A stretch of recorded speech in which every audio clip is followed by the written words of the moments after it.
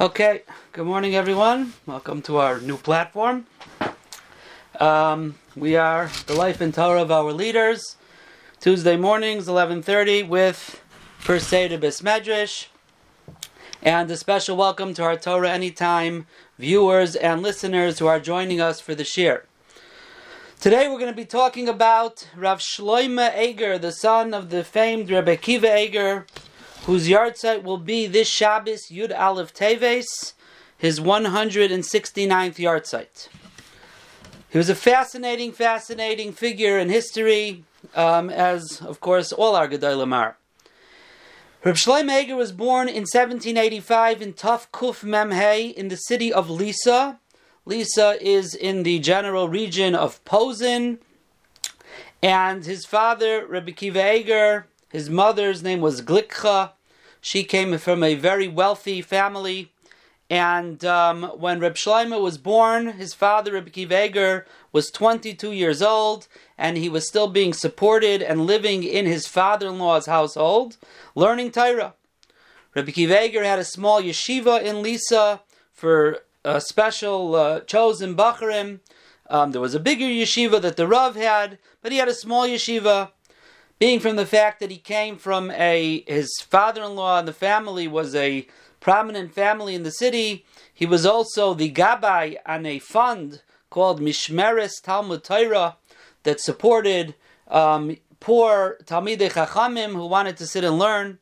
And this is the house that Reb Shloime Eiger grew up in until he was 6 years old, in his grandfather's house, a house of Torah, a house of Askanos, being involved in the community. As we'll see, that's going to play itself out later in his life. In the year 1791, there was a terrible fire in the city of Lisa that destroyed the main shul, many Batei Medrash, and from the Jewish quarter, only 9 out of 500 homes were not destroyed. 9 out of 500 were saved. The other 491 were destroyed, including his father-in-law's home. It was destroyed. And most of the inhabitants left the city, including his family. And on Chaf Sivan of Tafkuf Nun Aleph 1791, they went to a city called Ravitch. Ravitch is about 40 kilometers south of where they were. They weren't there for very long. His father-in-law at that point, because of the fire, was no longer able to support Reb Akiva Eiger. And from there, Reb Akiva Eiger went to a city called, in German or Prussian, it was called Markish Friedland. In Polish, it's called Miroslavitz. And it's about 140 kilometers north of Posen. So they've been going south and south. In other words, Lisa south of Posen, and this Ravitch place is more south, and now they're north of Posen, but they're all in the same general area over there, which today would be called northwest Poland. Rebbe Akiva Eiger was a Rav in this place, in Markish Friedland, for 24 years, until the year Tafkuf Ayin Hey. Reb Shloime Eiger's mother, Reb Akiva Eiger's wife, first wife, Glikcha, was passed away when Reb Shloime was all of 11 years old. So again, at the age of 6, they had to leave their town because of the fire, and 5 years later, his mother passed away. Reb Shloime learned in his father's yeshiva, and he became known as one of the great Iluyim of the time. And when he was 16 years old, he was taken as a son-in-law for the daughter of Rabbi Yisrael Herson, who was a very wealthy fellow, the son of a very well-known wealthy gver in Warsaw. His name was Reb Hirsch Zintzeminer. And so he became the son-in-law of this Reb Yisrael, the grandson of this Reb Hirsch. And he learned over there in Warsaw as being supported by his father-in-law. But he started dabbling in the business world. His father-in-law was a very successful businessman. His grandfather was a successful businessman. And Reb Shloime himself also became one of the greatest and most successful businessmen in Warsaw at the time. But at the same time, he was also considered one of the great lamdanim of the time. He was in both worlds at the same time. He actually used to give shiurim every single day in Warsaw, in his home.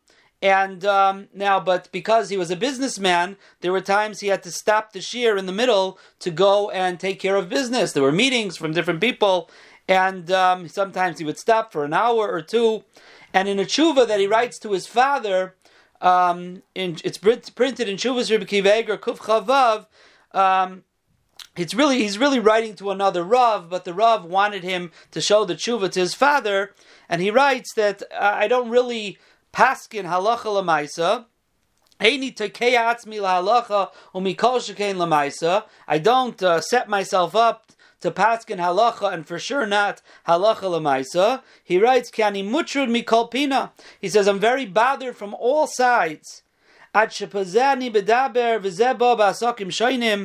says, I'm in the middle of speaking, and then I have to get involved in another type of business thing.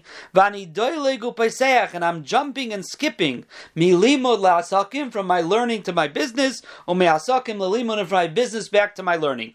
So he was in both worlds at the same time. Now, what's very interesting and fascinating is that after he would come back, after an hour or two of not being in the saying the shiur, so he would sit down and he would pick up exactly where he had left off. He didn't have to start reminding himself where he was. He left off at the end of a sentence. He continued the next sentence he was planning on saying.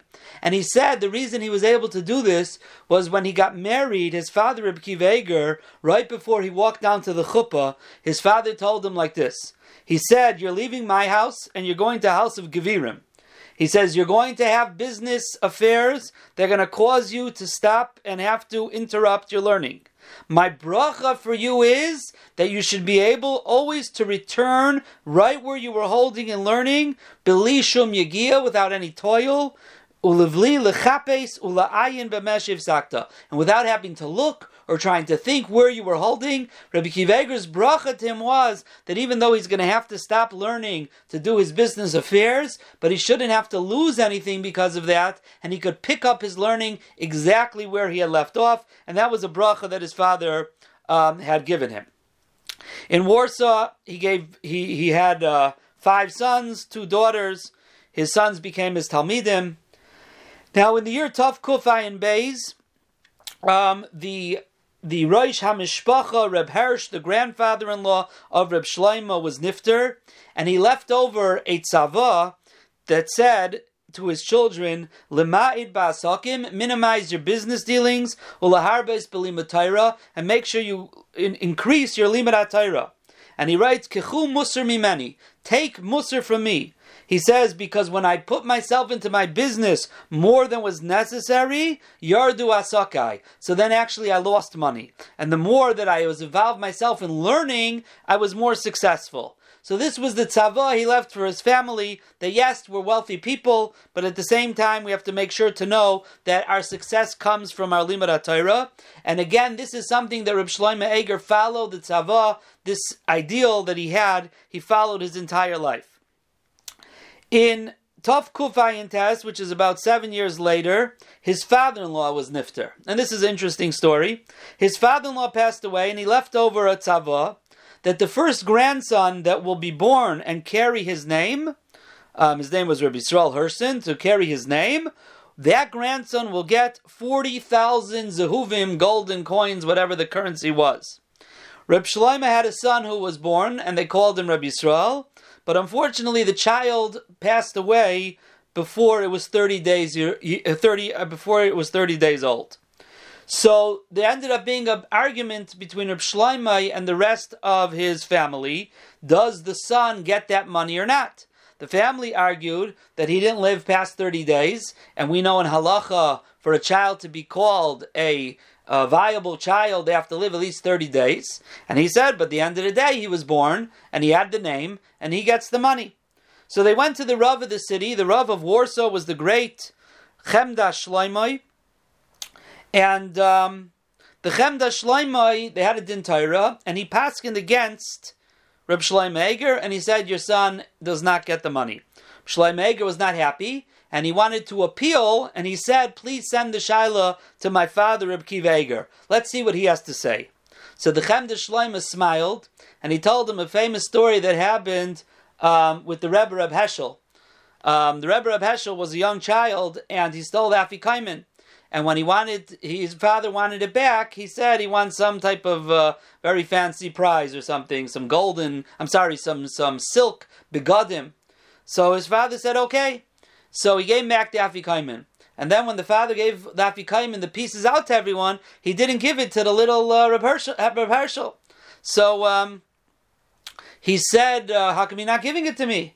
So he says, well, listen, I don't have to give you such a big prize. If you want a piece of Afikomen, so then you'll have to be moichel and allow me not to give you that expensive prize.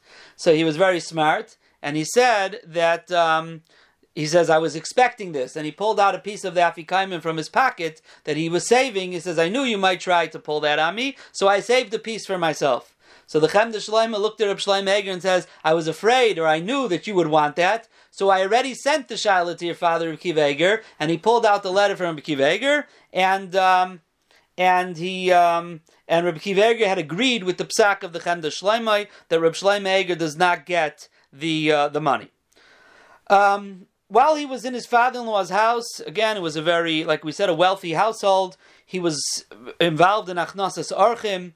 In a letter that he wrote to one of his children later on in his life, called Hanhagas Toivos, he was telling him good things, a whole list of things that he should do. He writes that I remember that I had in my room, in my father's household, in my father-in-law's household, I guess it was like an office, and anyone who would come, I would have some schnapps and some lekach there in the drawer, so if any Orchim would come, I'd be able to give them something to eat. He was in Warsaw for 35 years. And like we said, he was from the biggest businessmen in Warsaw, as also one of the biggest lamdanim. At that time, in that tkufa, there were three personalities who were the leaders, so to speak, of the Warsaw community. There was the Rav, the Chemda Shloimeh, Rav Shloimeh Zalman Lipshitz, the Rav of the city.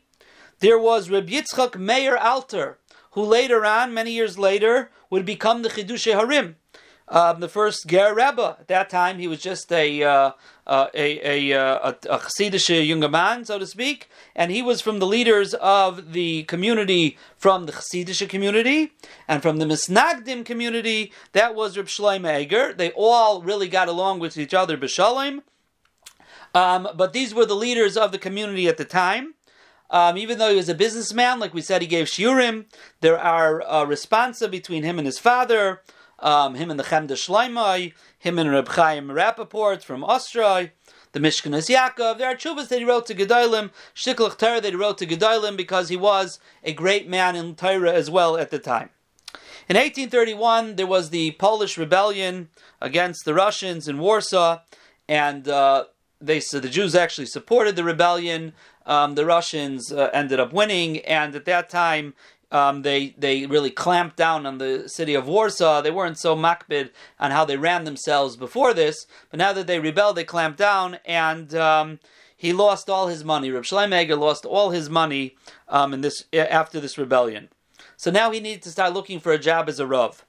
The Chassam Sofer wanted him to become a Rav in Hungary, in Alta Oivin, which is like, it's also called Buda, like in Budapest. Buda and Pest are two separate areas over there that make up the city called Budapest. So they wanted him to be the Rav there in what's called Buda, and but they didn't want to take a Polish Rav, so they didn't. Even though the Chassam Sofer put his name forward, however, and again the Chassam Sofer was actually his brother-in-law, because the Chassam Sofer married Rebbe Kiva Eger's daughter, like we said in the Chassam Sofer shir way back after Sukkot. But they didn't want to polish a Rav. So he got an offer from Prague, and he got an offer from Frankfurt.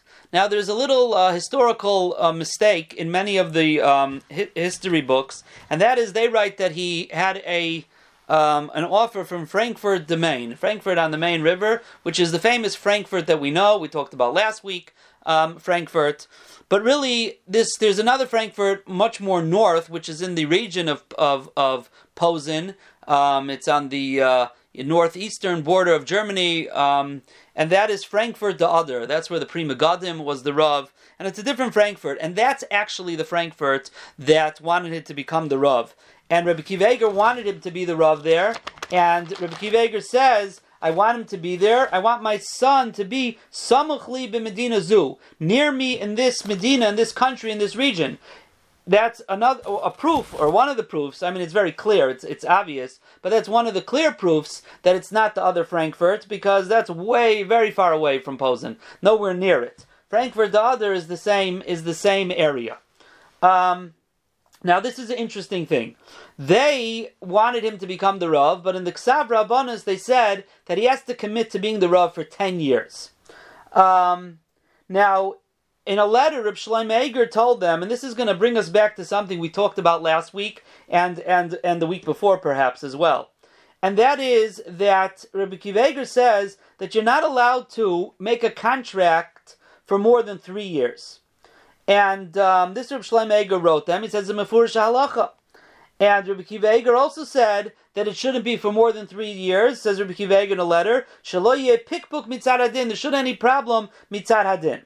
Now, where does this come from? And if you remember last week, we said that the Chavos Yair in Koblenz, it was a 3-year contract, and we said that was the minig at the time to give a 3-year contract. We spoke about this by the Aruch Laner, who also initially had a 3-year contract, and the reason is because there's a Ramon Choshen Mishpat Shin Lamed Gimel Sif Gimel that says there's a concept of Ki Avodai Heim V'Lo Avodim La'Avodim. Klal Yisrael are slaves of Hashem. We're not slaves to anyone else.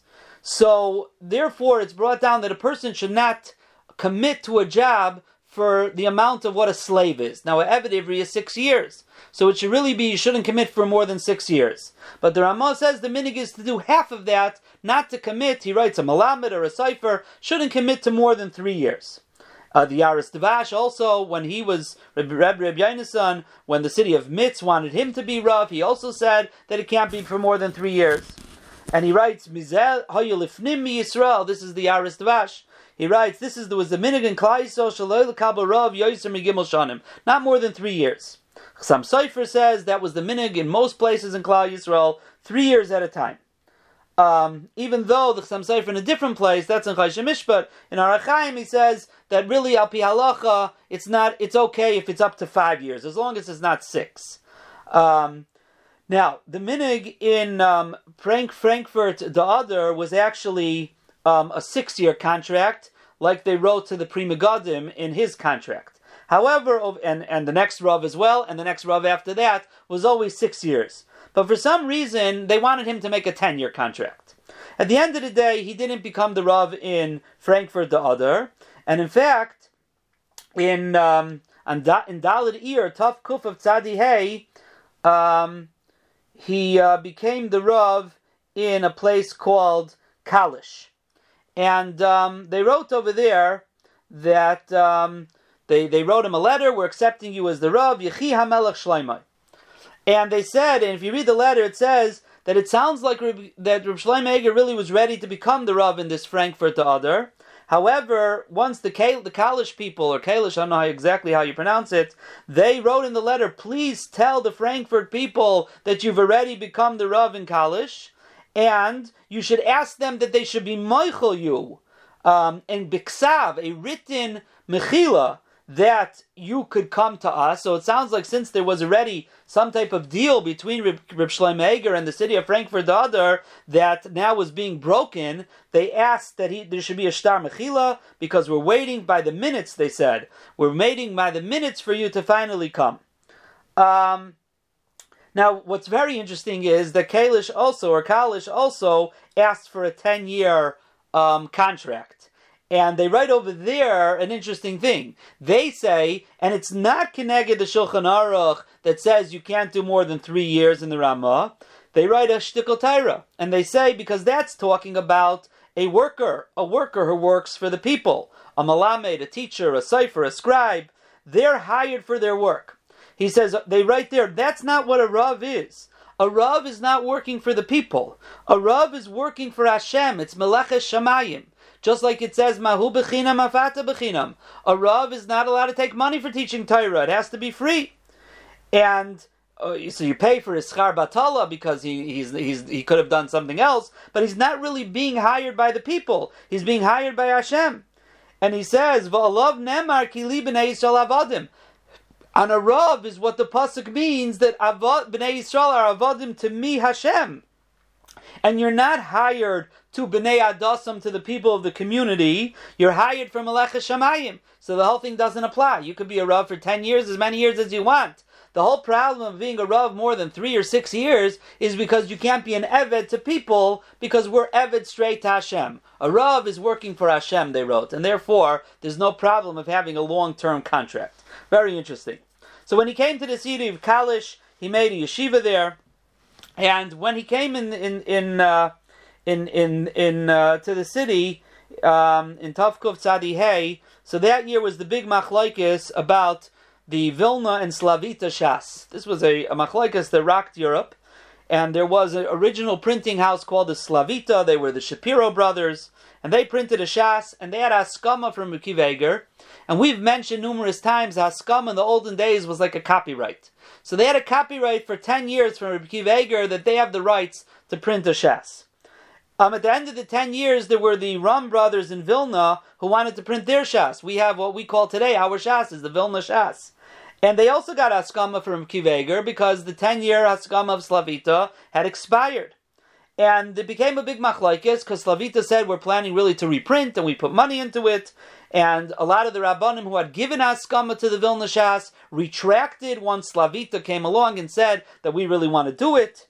And it was a big machlokes, and the teams, so to speak, I hate to use that word, the sides became almost Hasidim against Misnagdim, because Vilna was non-Hasidim, Slavita were Hasidim, and it sort of became a Hasidish Misnagid machlokes.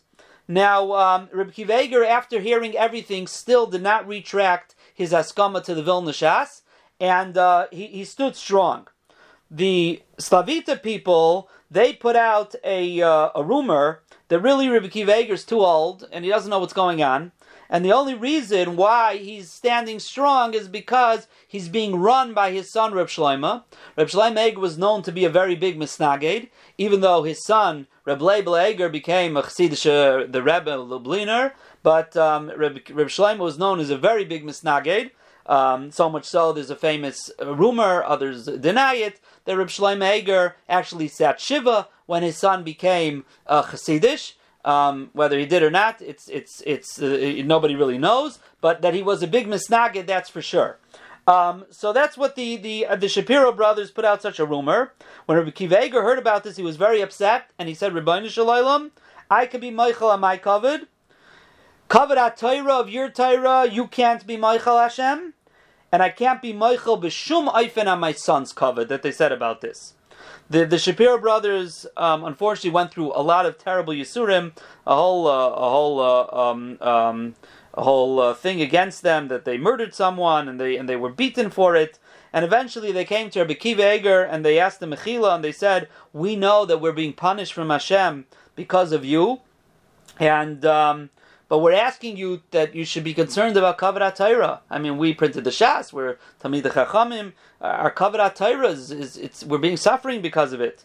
And Reb Akiva Eiger answered them that Kavod HaTorah in this generation is me, and that's it. So your Kavod HaTorah doesn't apply. You were pagan me and my son's Kavod HaTorah, and therefore that's not a taina. Reb Shlomo was in Kalish for 5 years. Again, interestingly, they wanted 10-year contract. I guess it didn't. I don't have any documentation of why it didn't work out. But he was only there for 5 years until the year Taf Reish. In Taf Reish. Now in Taf Kuf Tzadi Ches, 2 years earlier, Reb Akiva Eiger had been nifter in Posen. And when Reb Akiva Eiger was nifter, they wanted Reb Shlomo to become the Rav and fill his father's place in Posen. But the Maskilim didn't want it. And the truth is, when Reb Akiva Eiger himself became Rav in Posen, the Maskilim didn't want him to become the Rav, and he actually had to accept on himself 3 conditions before he became the Rav. Number 1, he's not allowed to have more than 6 Bacharim in his yeshiva from outside of Posen that are being supported by the community. He's not allowed to give any of them smicha as a chaver or marenu, and he's not allowed to darshan musar in Bein Adam Lamakam, only in Bein Adam Lachaverei. Akiva Eiger suffered terribly from the Maskilim.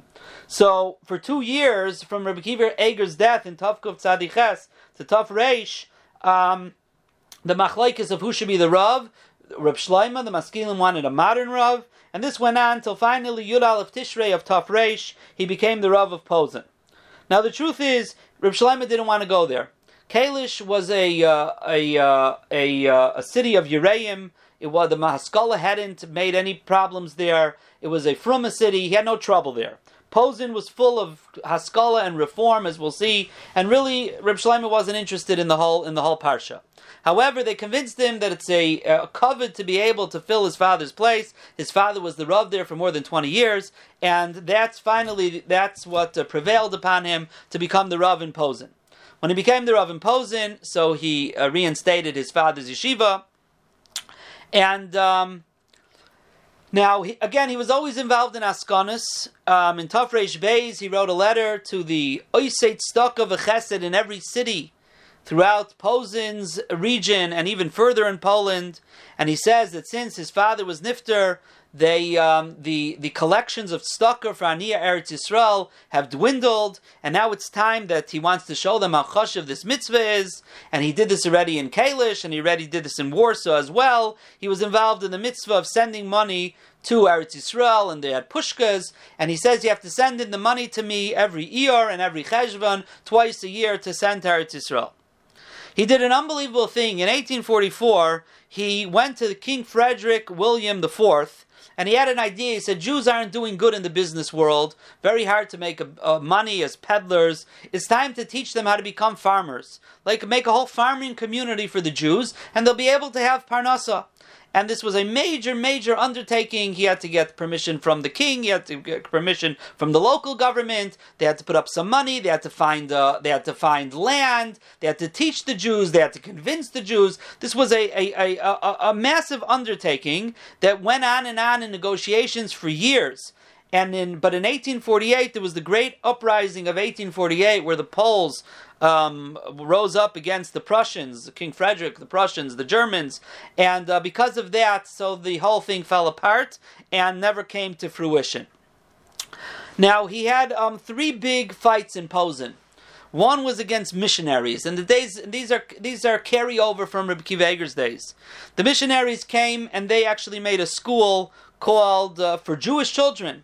And they called it the Vad Lahafotzas Hamuna Hanoitzris Bein HaYehudim. This is the committee and the school that will spread Christianity to the Jews. Unfortunately, they were a bit successful with people. The Chevra Kadisha had a question: do they have to bury anyone who sends their kids to this school or involved in it as Jews?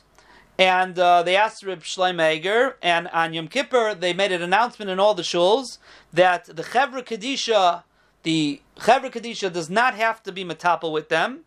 However, the Misharsim, meaning the regular grave diggers, the Jewish grave diggers, they are the ones who have to bury them, because Lo Avdu Shem Yisrael Legamri, they have not lost their Jewish name entirely. However, they have to be buried a distance of 8 cubits, 8 amos from any other Jewish kever. So that was something that he dealt with the missionaries. In the days of Rebbe Akiva Eiger, like we said, was the Haskalah. And his main fight with the Haskalah, Rebbe Akiva Eiger had this, and Rebbe Shlomo Eiger was in the schools. That's where the education, the Haskalah, tried to make inroads. And they wanted to make their own schools.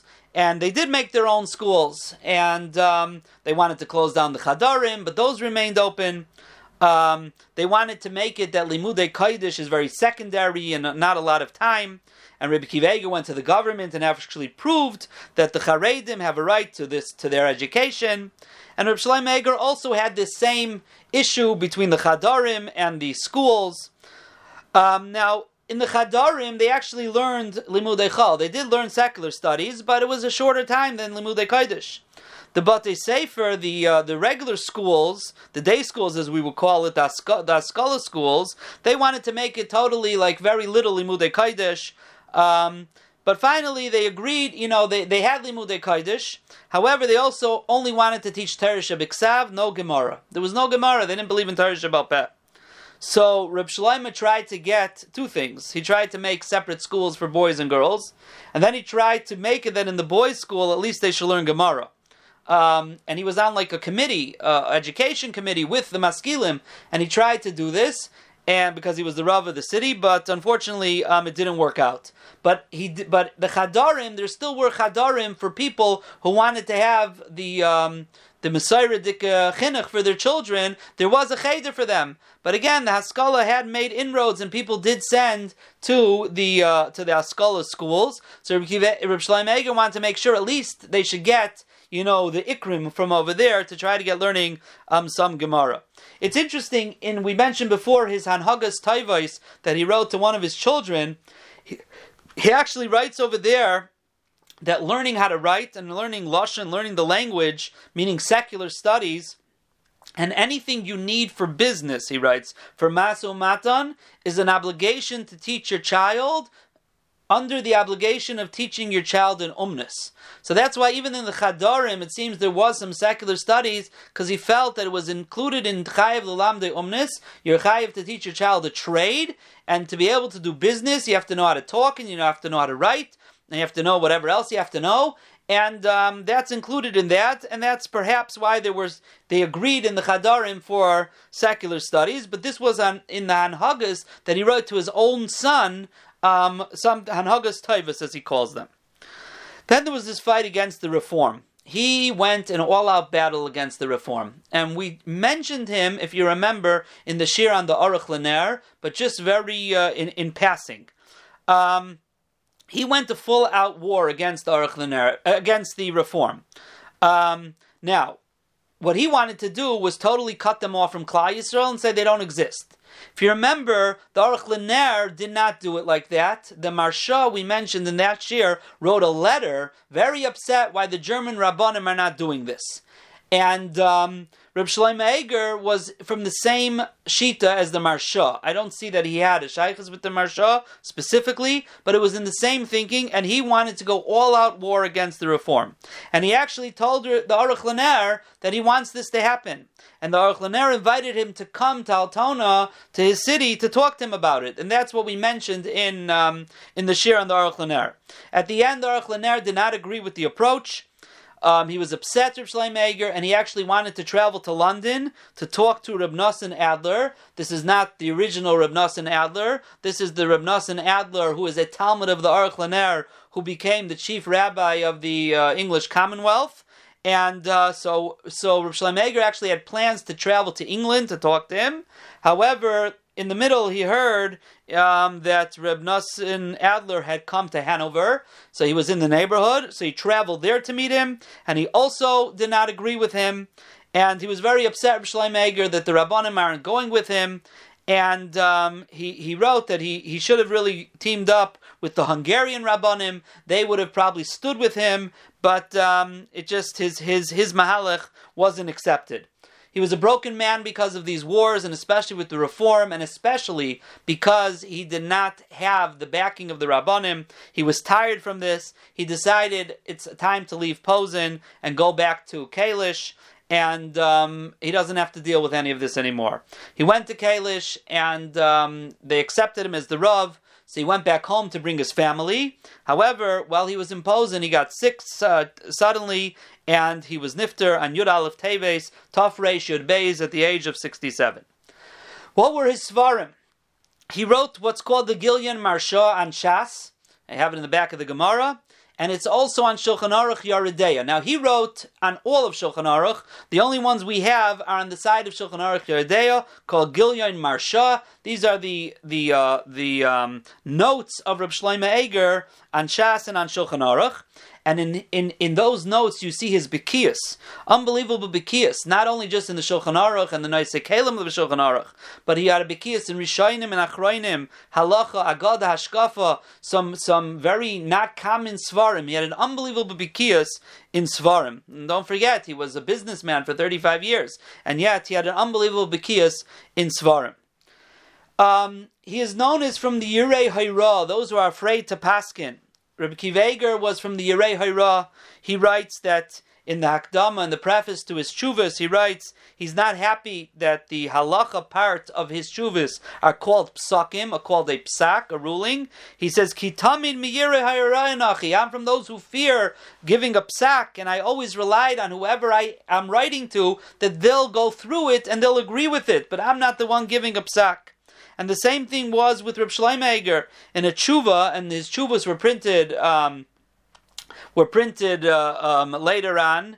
I think by Mechayin Yerushalayim, I think printed his shuvas, and or maybe Meister Rav Kook, one of those big printing houses printed his shuvas, and he writes over there that someone wanted him to write a tshuva, just the halacha, without any sources, and he says, I can't do that. He says, truthfully, I wouldn't even paskin at all. He says, but I have no choice, because if I don't do it, there's no one else really around that's able to paskin. And in another place he writes that someone who is a Meira Hayra, a Paisik, has to have 3 conditions. He has to have Daita Tzlula, he has to have clear, his mind has to be clear and calm. He has to be Shemea b'Mesinus, he has to be able to listen with patiently. And he also has to be able to look in Svarim Kadmainim, look in the earlier Svarim what they say. And he writes, V'anoichi, and I don't even have one of these. I'm so busy, my tirdas are so much that I can't even do any of these. So really, I shouldn't be paskening. Now, the truth is, even though he was so busy, he still, especially when he was a Rav, he didn't, not answer people's shilas. There's numerous tshuvas from the years Tafresh Dalid to Tafresh Vav, when his wife was very, very sick, and she was in bed, and he writes that Rayoni Nifzar, my thoughts are just like scattered. He said, because my wife is so sick. He says, and therefore I have to answer you without opening any svarim. So he didn't say he couldn't answer, but he did answer. Even though, and he writes in another place, Ein daiti tzlula, again, my mind is not calm, because Hashem has put me for 5 weeks, he says, here next to my wife's bed. And he says, and I'm here on the bottom floor, and my svarim are on the top floor, and I can't get to them. So he couldn't pasha go upstairs. He didn't leave his wife's bed. His wife eventually, again, she was sick for 2 years, but his wife eventually had a refuah, and she was nifter after him. He was nifter as we just said, in Tafresh Yud Beis in 1852. She was nifter 10 years later in Tafresh Chaf Beis in 1862. So you see that even though he was very tarud, but he still answered shilas. In another place, he writes to someone and he says, it's not like you think or like you heard that I answer any shilas that are, even if they're not negia lahalacha, just because someone wants to talk and learning. He says, I barely have a chance to answer those who ask me shilas halacha lamaisa. He tells the person, I'm going to answer you, but I don't know where you heard this from. That's not true. I just don't have time to answer every and anything. He was very concerned for the kavod of Rabbanim. There is a tshuva in Yeridea where he writes, there's a shaila, someone was Mesader Kedushin for a woman who got divorced, and she didn't wait the prescribed time in halacha before getting remarried. She has to wait 90 days.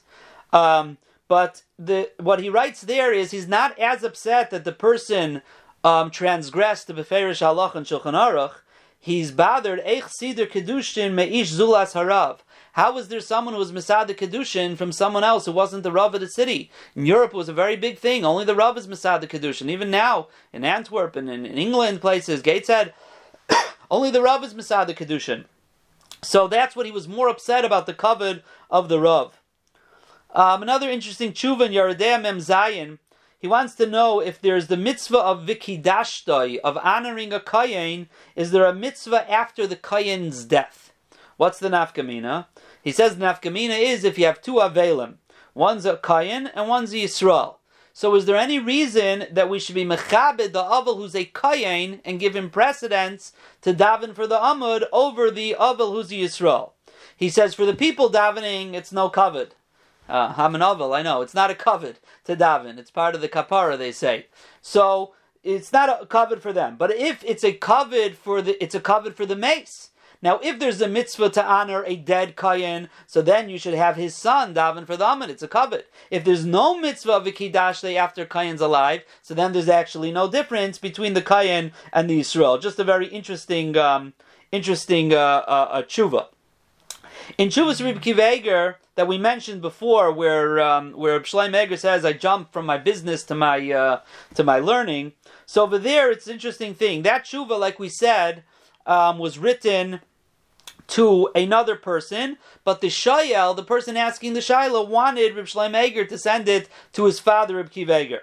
And there's a little footnote there from Reb Akiva Eiger that he writes that when I got Divrei Beni HaChamudos, that the words of my son, who was dear to me, could be talking about the words there, not my son. It happens to be in many tshuvas. There's about 6 or 7 tshuvas, or 8 tshuvas in tshuvas Reb Akiva Eiger that is written to Reb Shlomo Eiger, and there's full of love that Reb Akiva Eiger writes about him, and he held of him in great esteem as well. And so in this tshuva, Reb Akiva Eiger writes that when he received the words of his son, he was very, very sick. So much so the doctors had given up hope on him, and only because Klal Yisrael in the city davened for him that he had a refuah shleima, or refuah, it wasn't shleima yet. And he writes, it had only been a few days since I've been able to get up from my bed, and I was able to take a few steps, and then they handed me the psak, this psak of my son, and he says it was a meishiv nafshi. It revived me. It pasha gave me life to be able to enjoy his words. And he writes, I'm sorry, but I'm not even able to write even one gilya in one little page to talk about it. B'divrei b'ni hamaleim das, the words of my son, which is so full of das, harechavim, very expansive, hamukim, they're deep, toivim, they're good, and musukim, and they're sweet. So he writes that my son's words are beautiful, I'm not able to write, but the fact that I got this letter from him actually invigorated me and helped me out here. I was so weak. And that was the great haracha that Reb Akiva Eiger had for his son, Reb Shlomo Eiger. His last tshuva, it seems, he wrote on Gimel Cheshvan Tav Reish Yud Beis, so it's a little bit more than 2 months before his Petira, and he writes, at this point, my hands are tied from writing. He says, I can't write more than 2 or 3 letters a day, and he says, even Lamaisa, halacha Lamaisa, I don't want to answer. He says, because I'm not allowed to learn Be'iyun, I'm not allowed to learn in depth, because of my sickness, and that is the last tshuva, I think, that we have printed from him, from Gimel Cheshvan, and like we said, he was nifter on Yud Aleph Teves, Tafresh Yud Beis, 1852, that's this Shabbos, is 169th yahrzeit, and you see a figure that for 35 years of his life, he was only 67 when he was nifter. So he got married when he was 16. So 35 and 16 is 45, is 51. So for 51 years of his life, he was not a Rav. 51 years of his life, he was a businessman who was also a Talmid Chacham. But for the last 16 years of his life, he was a Rav, and that was the fascinating life of Reb Shlomo Eiger. Schus Yagin Aleinu, we should be Zaycha the schus of him, and of all the great tzaddikim. HaKadosh Baruch Hu should bring us great Yeshuas. Have a wonderful day, everyone. Kol Tov.